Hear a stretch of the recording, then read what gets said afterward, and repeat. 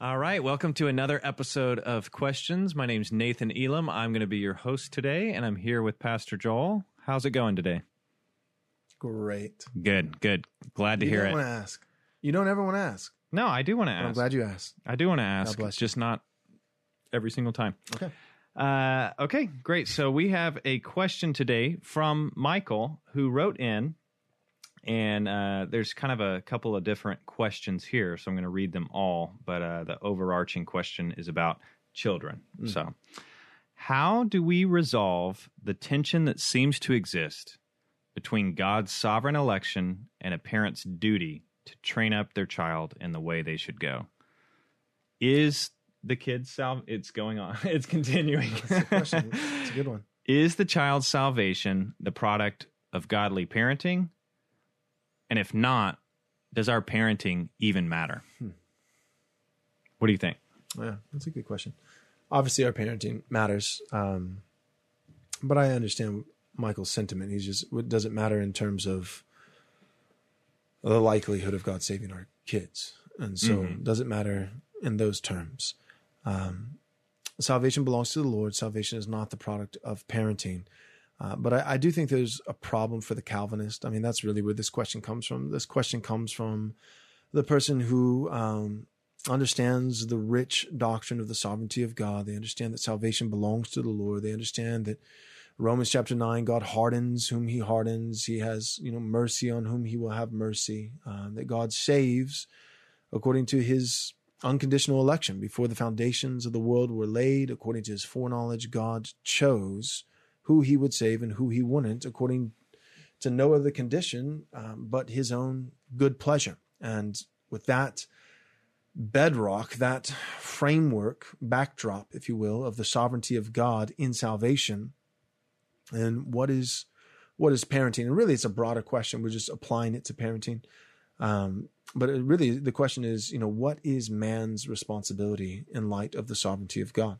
Because you could say, what's the purpose of prayer? You could say, what's the purpose of evangelism? You could say, what's the purpose of any of these things? And so Michael's he's just kind of emphasizing, parenting as it pertains to parenting. But the broader question is, what is the purpose of man's obedience as it regards salvation if God sovereignly saves without conditions? If God does not require our obedience in order to save those whom he wills to save. And so, all that being said, I think the answer to the question is an understanding of God's predestinated ends and his predestinated means. I think that the Calvinists too often, I don't think it's intentional necessarily, but I think we too often separate the means by which God accomplishes his will, his sovereign will.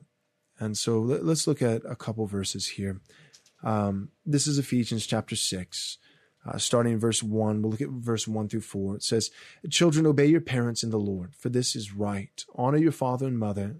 This is the first commandment with a promise, that it may go well with you and that you may live long in the land. And fathers, do not provoke your children to wrath, but bring them up in the discipline and instruction of the Lord." And so the Bible talks about the child's obligation to obey their parents, the parents' obligation, particularly fathers, to train their children.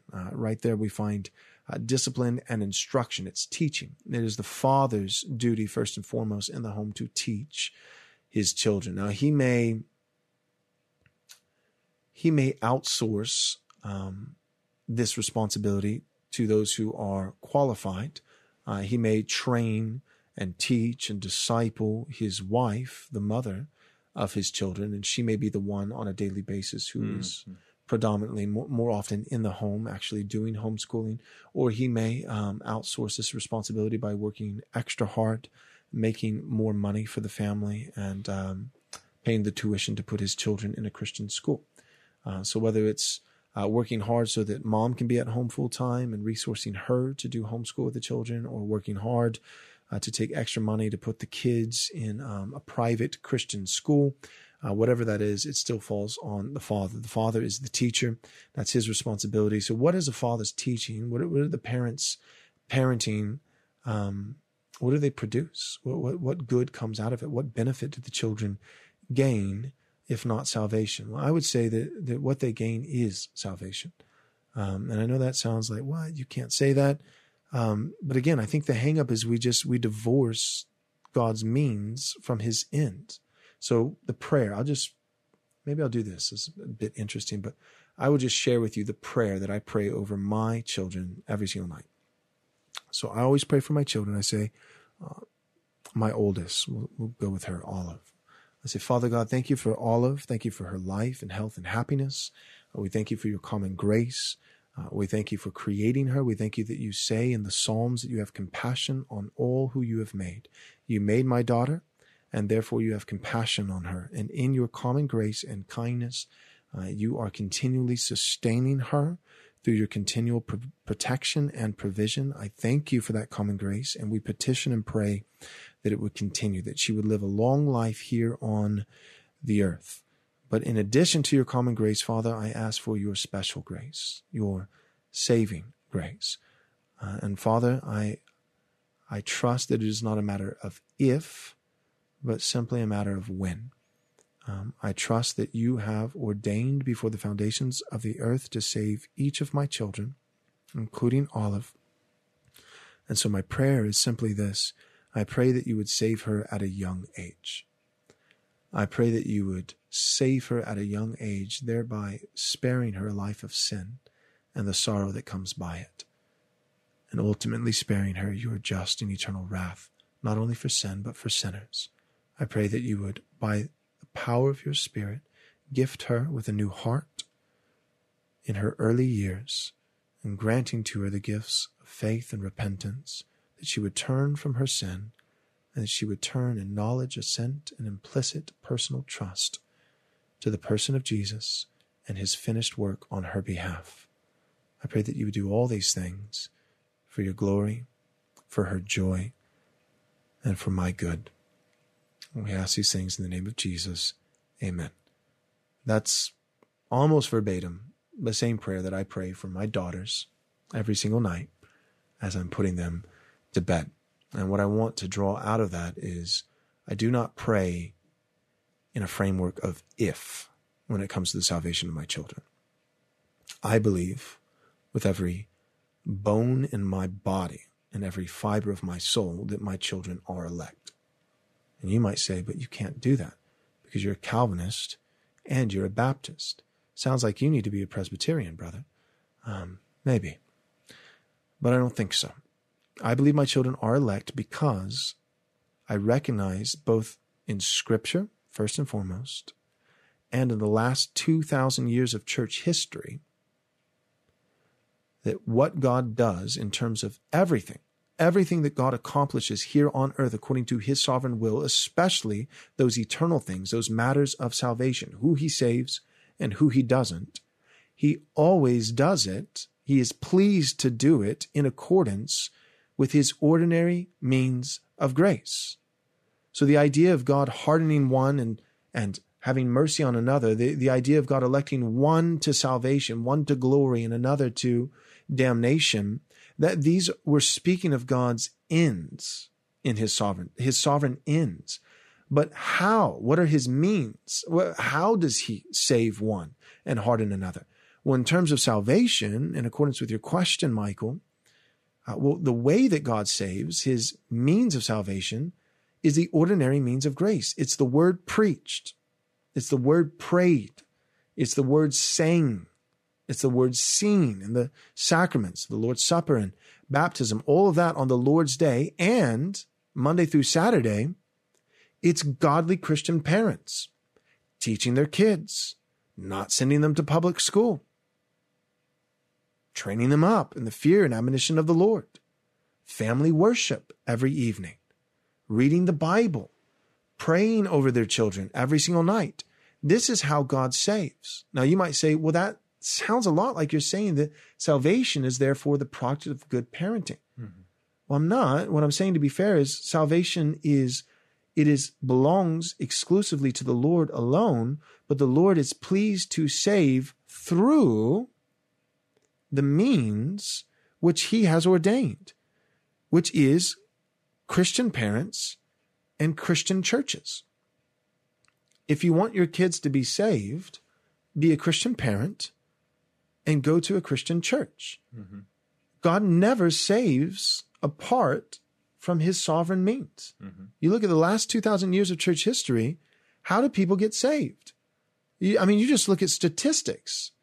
Like, how do people get saved? Typically, Christians come from a Christian family. And if not, they at some point were invited by someone into a Christian church to sit underneath the preached word. Mm-hmm. So if our children on Sunday, on the Lord's Day, are under the preached word, and Monday through Saturday are under the preached word, preached in the home and preached in the church, preached by the pastor of the church and then preached by the pastor of their family, namely their father, well then what I'm going to say is not that guarantees me or merits. It's not that like through my diligence, God is now obligated. I've somehow worked the God of the universe into my back pocket. I've worked God into my debt. I'm not saying that. But what I am saying rather is not through my faithfulness in parenting and bringing my children to church, God now owes me the salvation of my children. No, what I'm saying is that everything that happens, that occurs, is ordained by God. And so if I am faithfully doing these things, that means that my faithfulness was something that God predestined before the foundations of the earth. Mm-hmm. God is predestined. If I am faithfully parenting my children and taking them to a faithful Bible preaching church, God ordained that.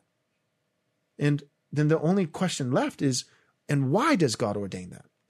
Why would God ordain good Christian parenting and good Christian churches for a child? Mm-hmm. To save them. Mm-hmm. So another thing I always say in our family worship with our kids, I always pray. And as I say, God, the reason we believe it's not a matter of if, but simply a matter of when in regards to the salvation of our children, the reason we believe that our children are in fact elect, not yet converted, but elect. It's just a matter of time. The reason we believe that is because if you didn't ordain to save our children, you could have given them to my pagan neighbor next door. Mm-hmm. Right? Why not do that? No, but he gave them to me. Why? Why give these three children, Olive and Ruth and little Eleanor in mommy's tummy, Ellie in the belly, why give these three little girls to me and my wife? Because he wants to save them. Mm-hmm. I believe that. Mm-hmm. It's like, but aren't there children of believers who go apostate and who grow up sure. But that's not what we focus on. That's not what we believe. Mm-hmm. We know that can happen. But first and foremost, what we want to believe is that God is a covenant-keeping God and that God loves to save, and he loves to save by the means of Christian parenting in Christian churches. So you be a solid Christian parent and bring your children to a solid Christian church. You're going to a seeker-friendly church that doesn't faithfully preach the Bible? Get out of there. Why? Because if you go to a better church, then God will owe you the salvation of your kids? No. But because the way that God saves people and little people, children, is through good preaching. Mm-hmm. We can't divorce. And I get sick of that. I hear Baptists or I hear my Presbyterian friends picking on a Baptist, but they're divorcing God's predestinated means from his predestinated end. Yes, God alone is sovereign. He gets to choose based on no conditions. He gets to choose who he saves and who he doesn't. Mm-hmm. But the fact that election is unconditional, this is the problem. We recognize as good Calvinists that election is unconditional. But we forget that the means by which God saves do have conditions. God has conditions for his means. The word preached, the word prayed, the word sung, the word seen in the church, and all those same things in the home, except for maybe the sacraments. And so all of that is the means by which God saves. It is the means by which God saves. And so although God chooses who he's going to save unconditionally, the way he brings about that salvation is through his sovereign means. And he has told us precisely in his word what those means are. So let's saturate our homes. Let's saturate our parenting. Let's saturate our churches with those means. But if you're sending your kids to public school you're not doing family worship in the evening, and you go to a good Bible preaching church, but your kids go to a children's ministry on Sunday morning and never actually sit under the preached word, and they're just coloring pictures of Jesus all the way until they're 18 years old, then you should count on your kids going to hell. You should count on it. Because God doesn't save or damn ordinarily apart from his means. So deprive your kids of God's sovereign means of salvation and expect them to be damned. Saturate your children, both in the home and the church, with the means of God's salvation, and you should expect them to be saved. And you can pray like I do, that it's not a matter of if, but merely a matter of when. God, I trust my children are elect. I'm not going to beg and grovel and plead. I know that you delight to save the children of believers. I know that you are a covenant-keeping God, and I know that this is your very means that you designated before the foundations of the earth to be pleased by which you save sinners. And I am saturating my home, and I'm saturating my children on the Lord's day by selecting a good biblical church with these means. And therefore I trust it is not if, only when. My children are not yet converted, but they are in fact elect. That's what I believe. That's what I'm counting on. I think that's the way you do it. So yeah, do we merit God's salvation of our children by our good parenting? Do we earn it? No. But does God save our children through good parenting? Yes, he does. So I think just separating, we got to get the distinction between conditions and means. God is sovereign over salvation. He administers it to whoever he wills. He makes that choice unconditionally before the foundations of the earth were laid. But even though he chooses people for salvation unconditionally, he does not administer that salvation without specific means. So let's make our homes rich with those means, trusting that if we do, not we will earn the salvation of our kids, but trusting that if we are saturating our homes with the ordinary means of grace, then we can trust that the reason why that is happening is precisely because God ordained it. And if he's ordained us to do these means, we're doing the means, and we're doing them faithfully, and we wouldn't be doing it if God didn't ordain it according to his sovereign will. So if God is doing this through us and ordained this, we can then trust he's doing this because he's also ordained that, namely conversion, salvation. So if we're faithfully saturating our children with the means of grace, it is only because God has ordained it. And if he's ordained this, I think we should expect, not hope, right? We'll hope in terms of Christian hope, but not that wishy-washy, when you wish upon a star, not that kind of weak, I hope, not that kind of hope. No, but Christian expectation, anticipation, confident hope.